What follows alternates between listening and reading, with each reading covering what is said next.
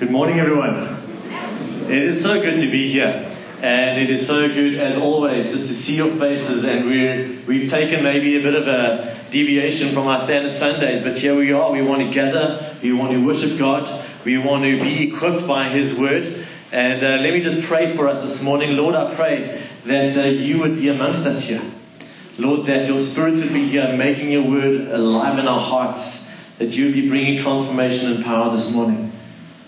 Lord, and we pray that our hearts will be ready to receive all that you have for us this morning. In Jesus' name, amen. So guys, we are on our ninth and final part of our 9-week series, going through the book of 1 Peter. And it has been so apt for us because Peter has been challenging us. And again, I've been so proud of you guys. Just seeing how you're responding to some really tough teaching, to some really big challenges, and you guys have taken up the challenge. Because Peter's really trying to teach us, how do we live in a non-Christian world? How do we even live in an anti-Christian world? Because that is increasingly the environment that we're living in. And hopefully you're asking the question, but how do we do this? And in short, Peter's saying, well, you need to see yourselves as exiles, citizens of heaven that are journeying through earth. And yet God is calling us to influence earth as we pray, Lord, let your kingdom come on earth as it is in heaven. So Peter's been teaching us to think differently. And Peter's been teaching us to hope differently. And Peter's been teaching us to love differently and to act differently. He's been teaching us to demonstrate this living hope that we have with our actions in love. He's been teaching us to also proclaim this hope that we have with our words and with our actual lips. And to do that with gentleness and respect in a way that just points towards the heart of Christ. He's been teaching us about marriage. He's been teaching us about how we submit to authority, even unjust authority, even unjust governmental authority, or your unjust boss there at work. So Steve, I think just bring it down a bit there. And today Peter's going to teach us that we have an enemy. Peter's going to teach us that we have an enemy. And just remember who Peter's writing to. Peter's writing to a bunch of people scattered around the Roman Empire. And Nero, who was the Roman emperor at the time, had it on his desire that he was going to personally and violently get rid of Christians. And he was violently persecuting them. It is a very dangerous time to be a Christian. And now Peter's writing to these guys. He's about to speak about the enemy. And notice that when he talks about the enemy, he doesn't say, well, Rome's the enemy. He doesn't say, well, Caesar is the enemy. He doesn't say any of the government officials are the enemy as much as they are maybe the ones primarily responsible for the deaths of so many believers at this time. You see, guys, we in our own lives are going to be so tempted to look to flesh and blood as the enemy. We are going to be so tempted to think that authorities are the enemy. We are going to be so tempted to think it's some person in power who is the enemy. We are going to be so tempted to think it's our husband or our wife or our ex-husband or our ex-wife or our parents or our children who are the real enemy. We are going to be so tempted to believe that someone is holding the keys of this war, and we're going to look at them and we're going to blame them. And then, of course, there's not only us in our individual lives, there's who we are as a church. And guys, I just have so much confidence in what God is calling us to as a church. He's calling us to walk in faith. He's maybe going to be calling us to walk in the darkness a bit. But He's saying, guys, here's where I want you to be. And now start walking. Don't wait for me to pave the road for you. Walk and see how I act and remove obstacles in your way. And guys, there's one thing that our true enemy hates, and that's faith.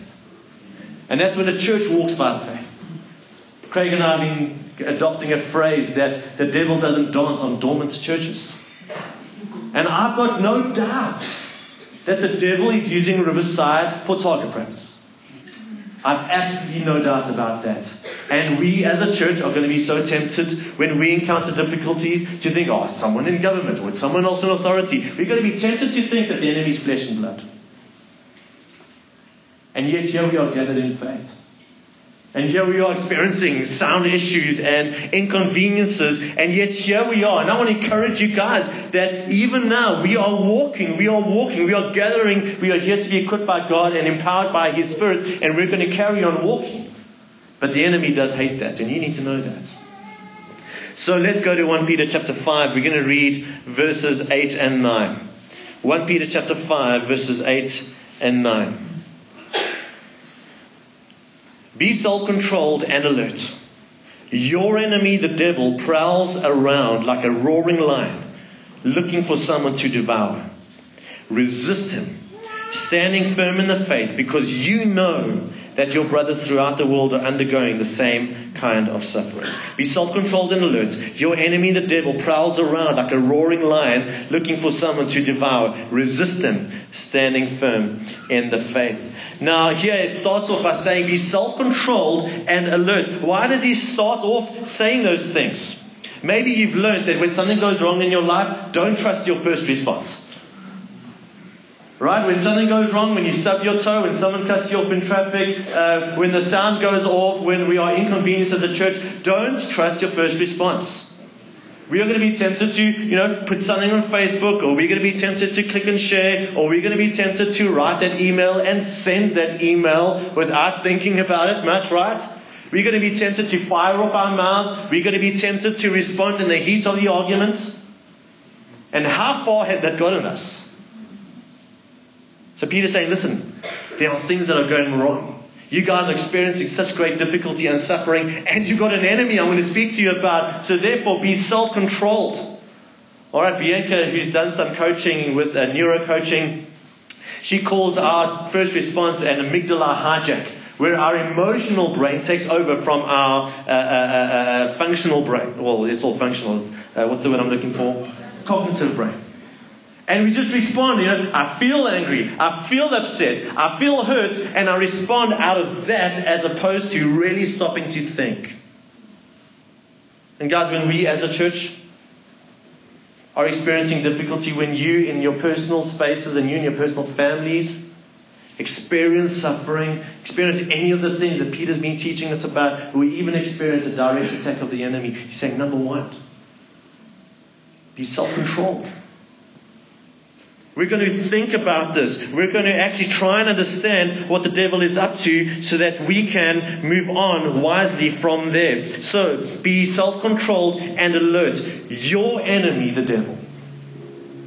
Now, I don't know where you picture a devil. If you're picturing a guy in red tights with a tail and, he's kind of naughty, and most of us think about the devil. He's there to, give me a flat tire.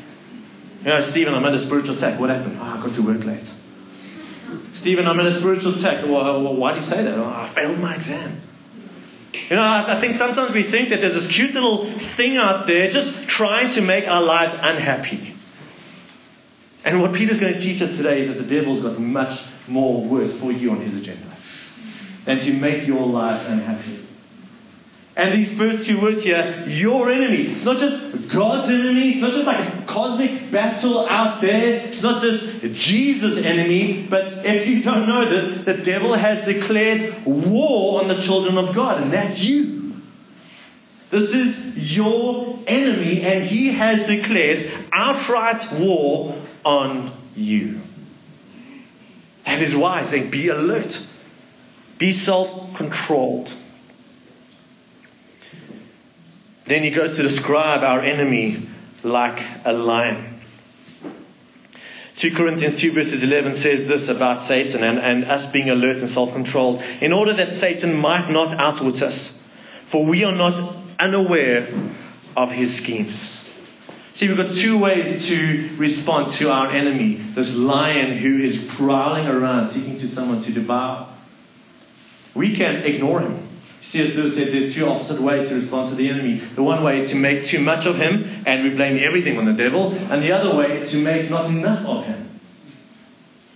So on one hand, we can kind of ignore the fact that there's an enemy out there. The other day I heard a story about a tourist that had wandered out of the safety of the camp into the bush. And some lions came along, saw the tourist. And the tourist did what you should never do when a couple of lions are walking away. And she started to run. And then lions do what lions do. And they charged her while she was trying to take a selfie. You see, we can pretend there's no enemy out there. And that's what's going to happen. Or, if you can imagine walking around the bush knowing there's a lion there, are you not going to be so thoughtful? Are you not going to make sure that every single step is going to keep you safe? Are you not going to make sure that you do everything in your power to understand how He wants to get to you so that you can survive the day or survive the night? So we want to be aware of His schemes. So what are His schemes? How can we be aware of His schemes? Because I believe that God has given us the devil's playbook. He's actually showing us this is how he works. Yes, he's out there, but let's prepare you so that you are equipped to outwit him. Now, one of the biggest things we need to know about the enemy is that he's a liar. In fact, Jesus calls him the father of lies. And what I want to show you today, we won't have time to kind of teach you everything that the devil does. But we will see that almost everything he does comes down to the fact that he's a liar. He's a distorter of truth. And so much of his destruction comes from him sowing seeds of lies and us believing them. If you do have your Bibles, we're just going to spend a little bit of time in Genesis chapter 3, verses 1 to 5, where we first come across him and we first come across his lies and we first come across how dangerous he is. Genesis 3, verses 1 to 5. Now the serpent was more crafty than any of the wild animals the Lord God had made. He said to the woman, "Did God really say, 'You must not eat from every tree in the garden, any tree in the garden?' The woman said to the serpent, 'We may eat fruit from the trees in the garden, but God did say, you must not eat fruit from the tree that is in the middle of the garden, and you must not touch it or you will die.' And just look at this flat out lie. 'You will not surely die.' The serpent said to the woman, 'For God knows that when you eat of it, your eyes will be opened, and you will be like God, knowing good and evil.'" The first trick of the enemy was to lie about God's words. It's his first trick, it's his oldest trick, and it's his most used trick. To go to Adam and Eve, to go to Stephen, to go to you on any given day and say, "Did God really say that?" Sometimes it's an internal voice.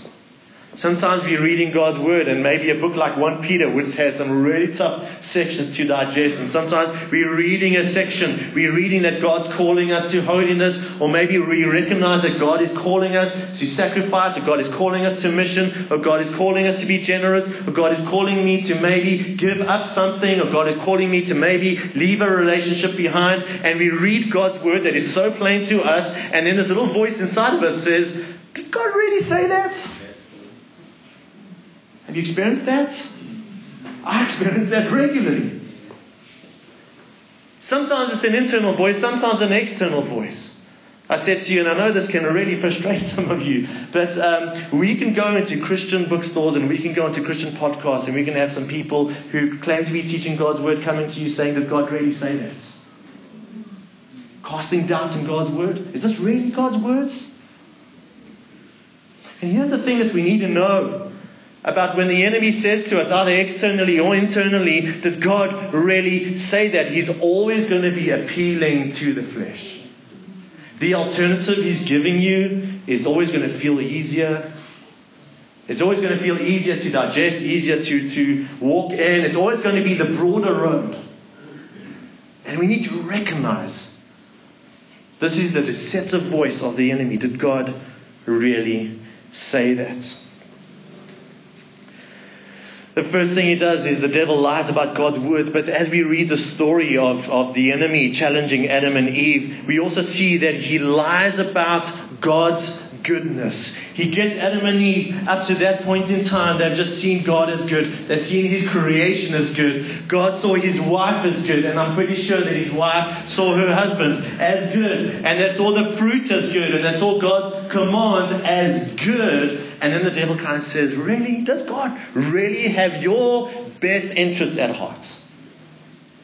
Is God really good? Are you sure He's not maybe hiding something for you? Are you sure maybe He's not being overly restrictive? Are you sure He's not being a buzzkill?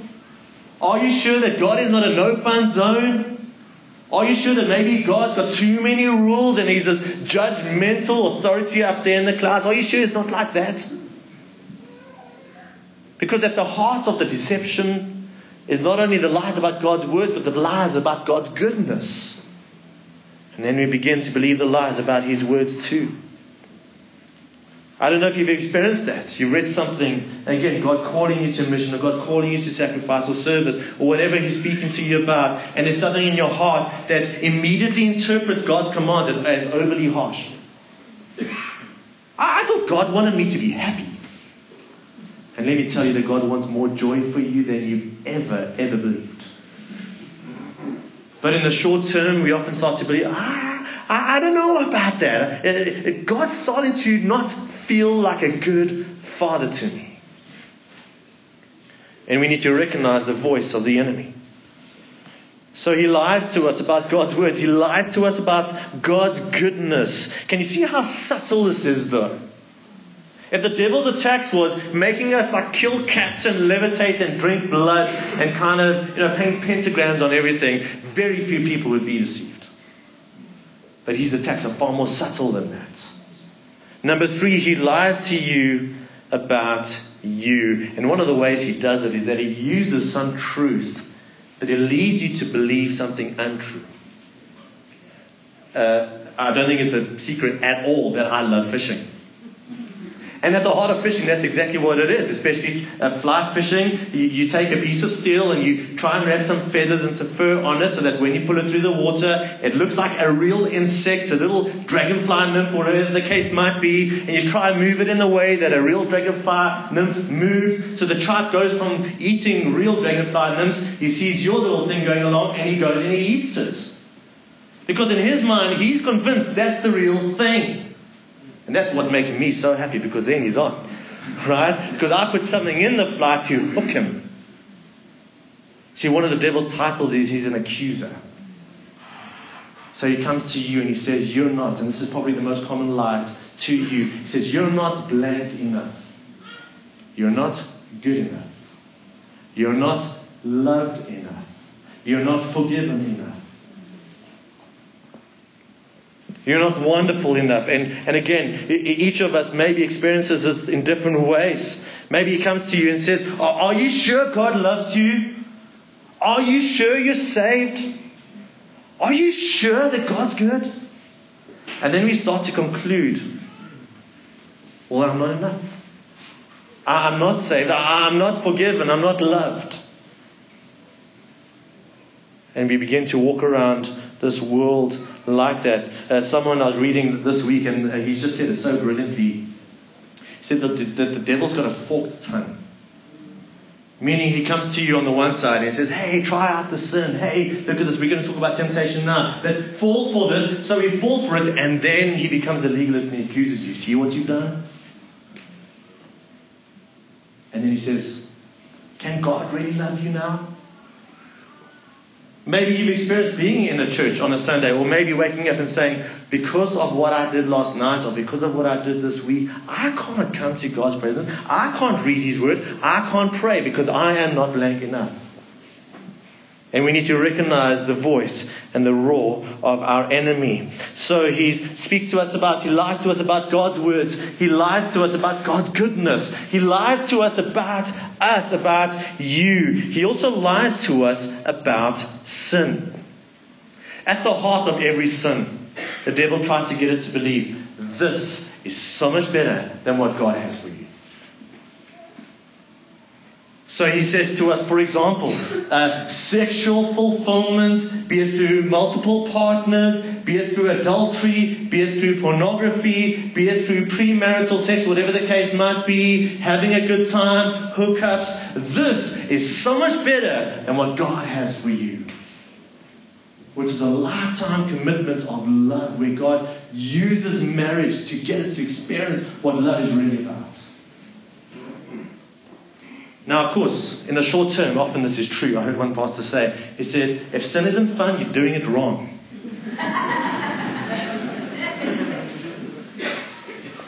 And so the devil comes and he presents us with a sin, and something we start to believe is, that does look good. Me just losing it with my wife is going to feel so good. Me just berating my kids and frustrating them, it's going to feel so good right now. Now, I don't want to ignore the fact that we're sinners either. You see, when we sin, that's on you, all right? But the devil is a master tempter. He knows exactly what he is doing. He knows your shortcomings. He knows how to set you up in order to make you fall. And in case you're thinking that I'm pushing things too far, I don't know how many of you have seen a show on Netflix called The Push by a mentalist called Darren Brown. It's insane.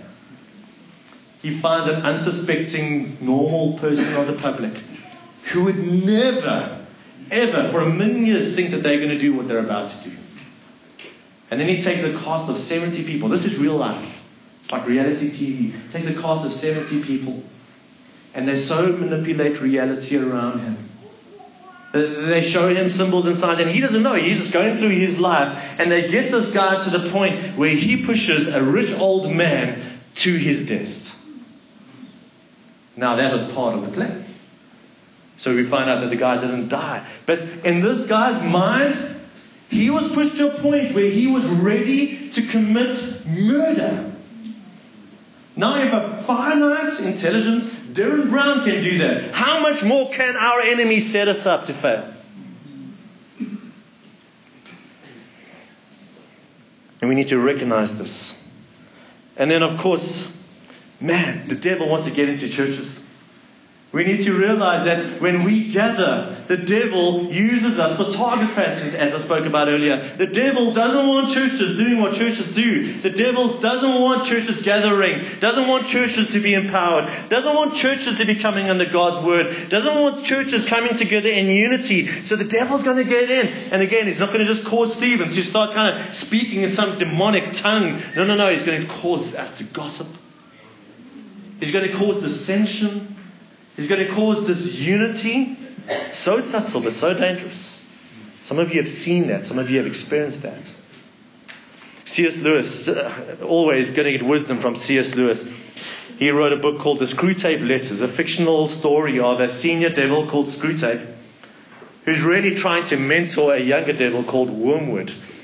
And the story is that Wormwood's working with this one particular, he calls him a client person. And Screwtape is mentoring him on how to bring him to destruction. So at one stage in this book, this is what C.S. Lewis writes. And it's kind of old, an old environment that he speaks to, but just update it in your own mind maybe. But he writes this: one of our greatest allies at present is the church itself. Do not misunderstand me. I do not mean the church as we see her, spread out through all time and space and rooted in eternity, terrible as an army with banners. That, I confess, is a spectacle which makes our boldest tempters uneasy. But fortunately, it is quite invisible to these humans. All your patient sees is the half-finished sham Gothic erection on the new building estate. He sees the local grocer with rather an oily expression on his face, bustling up to offer him one shiny little book containing a liturgy which neither of them understands, and one shabby little book containing corrupt texts of a number of religious lyrics, mostly bad, and in very small print. And when he gets to his pew and looks around him, he sees just that selection of his neighbours, whom he has hitherto avoided. You want to lean pretty heavily on those neighbours. Make his mind flit to and fro between expressions like the body of Christ and the actual faces in the next pew. You, speaking to this demon, you may know one of them to be a great warrior on the enemy's side. No matter, your patient, thanks to our Father below, is a fool. Provided that any of those neighbours sing out of tune, or have boots that squeak, or double chins, or odd clothes, the patient will quite easily believe that their religion must therefore be somehow ridiculous. Isn't that so insightful? And we need to recognize that is the enemy at work.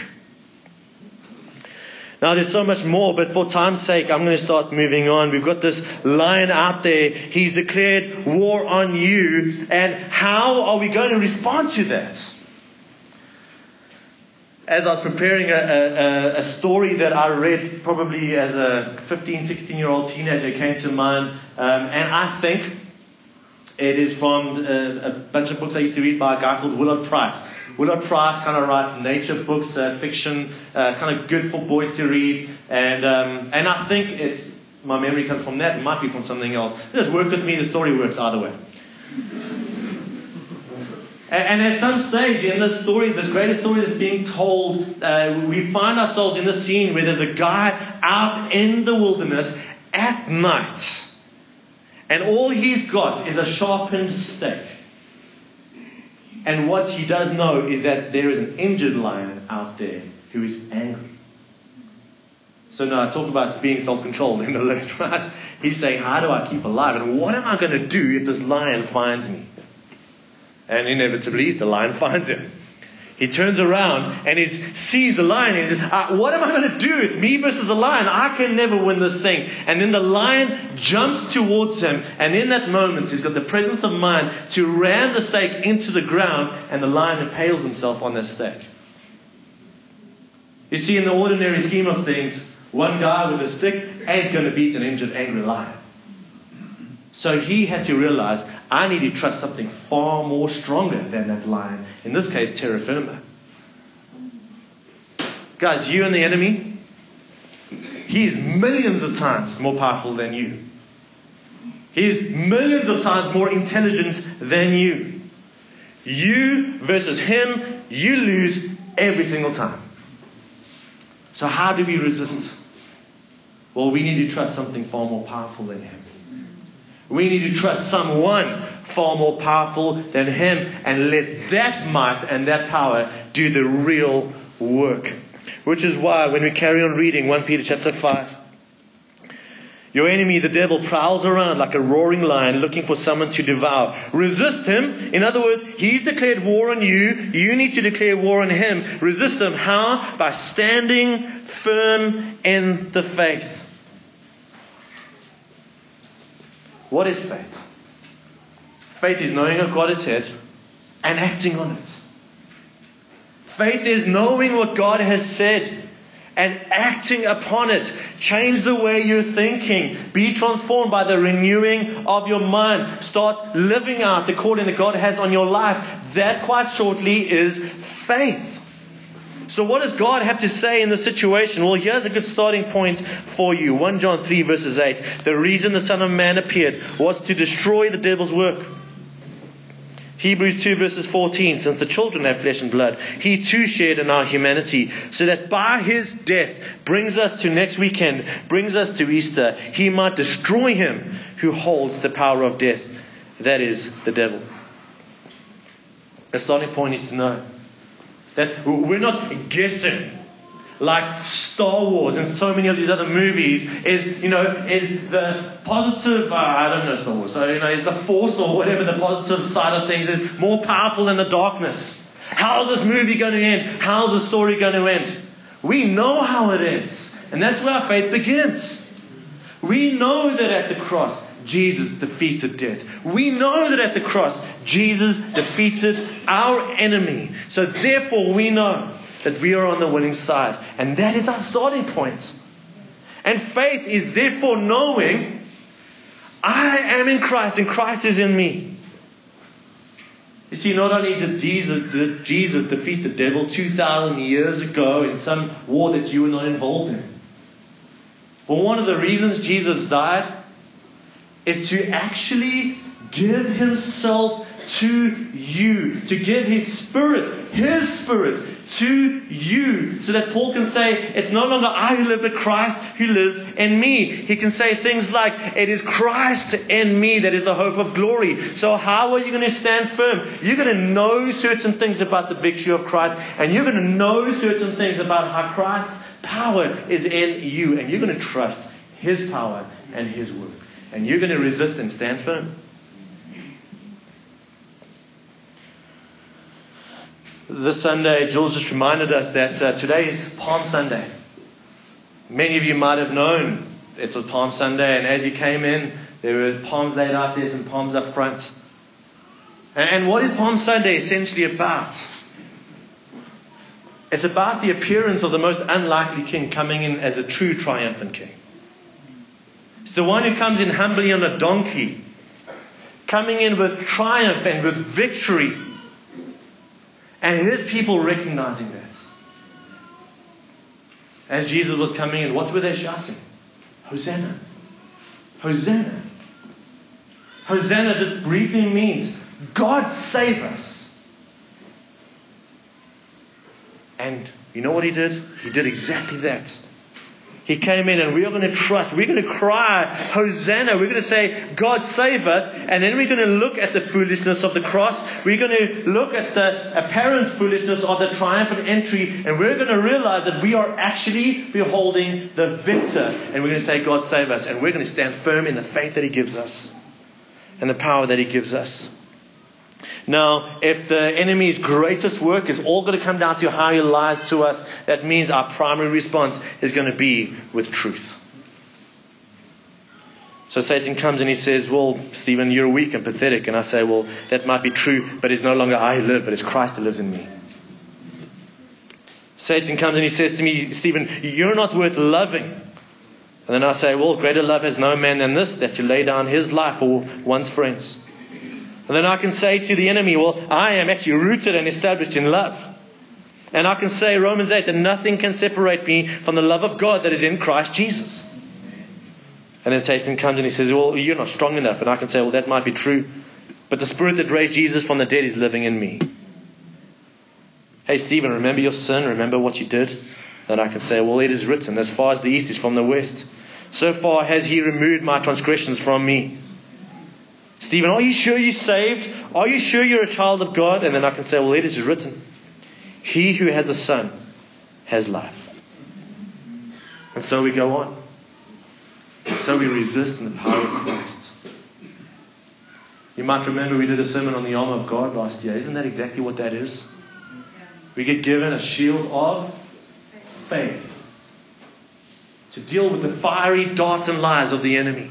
How do we respond to the fiery lies? With faith. What has God said, and how do we walk forward based on what God has said? We get given a sword, the sword of the Spirit, which is the Word of God. We get given a breastplate of righteousness, which is the righteousness of Christ given to us. Not my own righteousness. So I declare that I'm righteous in God's eyes because of what Jesus has done for me. What do I have? I have a helmet of salvation. Again, he comes and he attacks. Are you saved? And I say, no, I'm covered by the salvation of Jesus. Which is not based on my perfections or my imperfections. It's all based on the perfection life of Christ. And so we can go on and on. I know that it is a daily struggle to spend time in God's Word. I know that it's a daily struggle to find some time to kind of do our prayers. And guys, I want to say to you, it's not about, kind of reading a verse and maybe having one of those books that maybe explains a little bit about the verse and you feel so wonderful inside, or you're watching the time, you're like, I really should get going now. And, let me quickly do my prayers. And I really hope God saw that. It's not about that. It's about life and death. It's about aligning yourself with the one true power who's been given to you. It's about aligning your thinking with the words of Jesus. It's about recognizing that no, you don't have it in you to combat the enemy. But it's reminding yourself and aligning yourself with the power of God that is in you. That is why we read God's Word. That is why we pray. That is why we abide in the one who has won.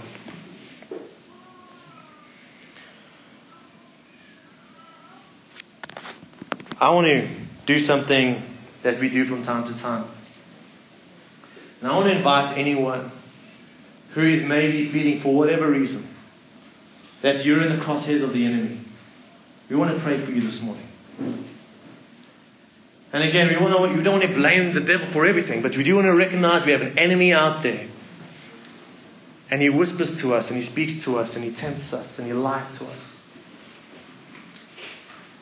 And maybe you don't have exact clarity with what exactly is going on in your life. But at some level, you're just feeling like, hey man, I think the devil's got my number. So I want to ask all of us, let's just close our eyes, and if that's you, I want you to stand. If that's you, I want you to stand. There's no shame in this. In fact, this is great courage.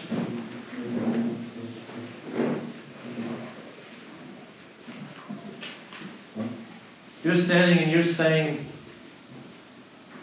I feel like he's landed some blows here. And I don't know how to respond from this point.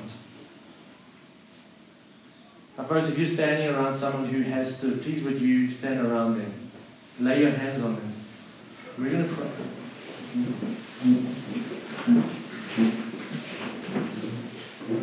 And if the rest of us, we're going to pray together, and we're going to pray trusting God's power and trusting God's Spirit. So let's pray in faith. Jesus, we thank you that you came to destroy the works of the enemy.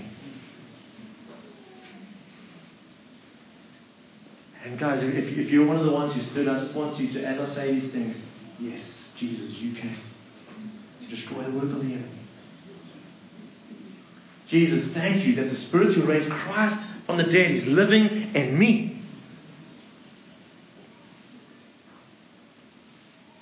And thank you that greater is He who is in me than he who is in the world.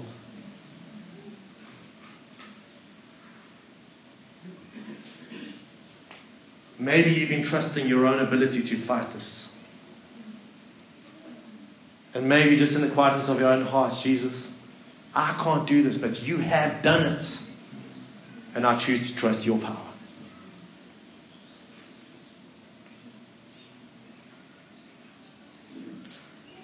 Father, I pray that your Spirit would be so powerfully at work here this morning. That your kingdom would be coming here at Grace Trinity, on earth as it is in heaven. Jesus, your reign, your rule, where you speak and demons flee. Where you speak and the devil cowers. He knows your victory and he knows his future.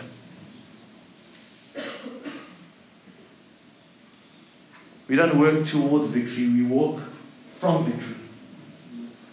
We look at the cross, we see God working powerfully in the universe. And Jesus, we pray that that reality would be powerfully true in all who are standing here this morning. Folks, I'm just going to let us just stay in this space for about a minute or so. If you've got your hand on someone's shoulder, just be praying for them. Whether it's under your breath or out loud, just be praying for them. The rest of us as a church, just be praying for faith. The devil hates faith.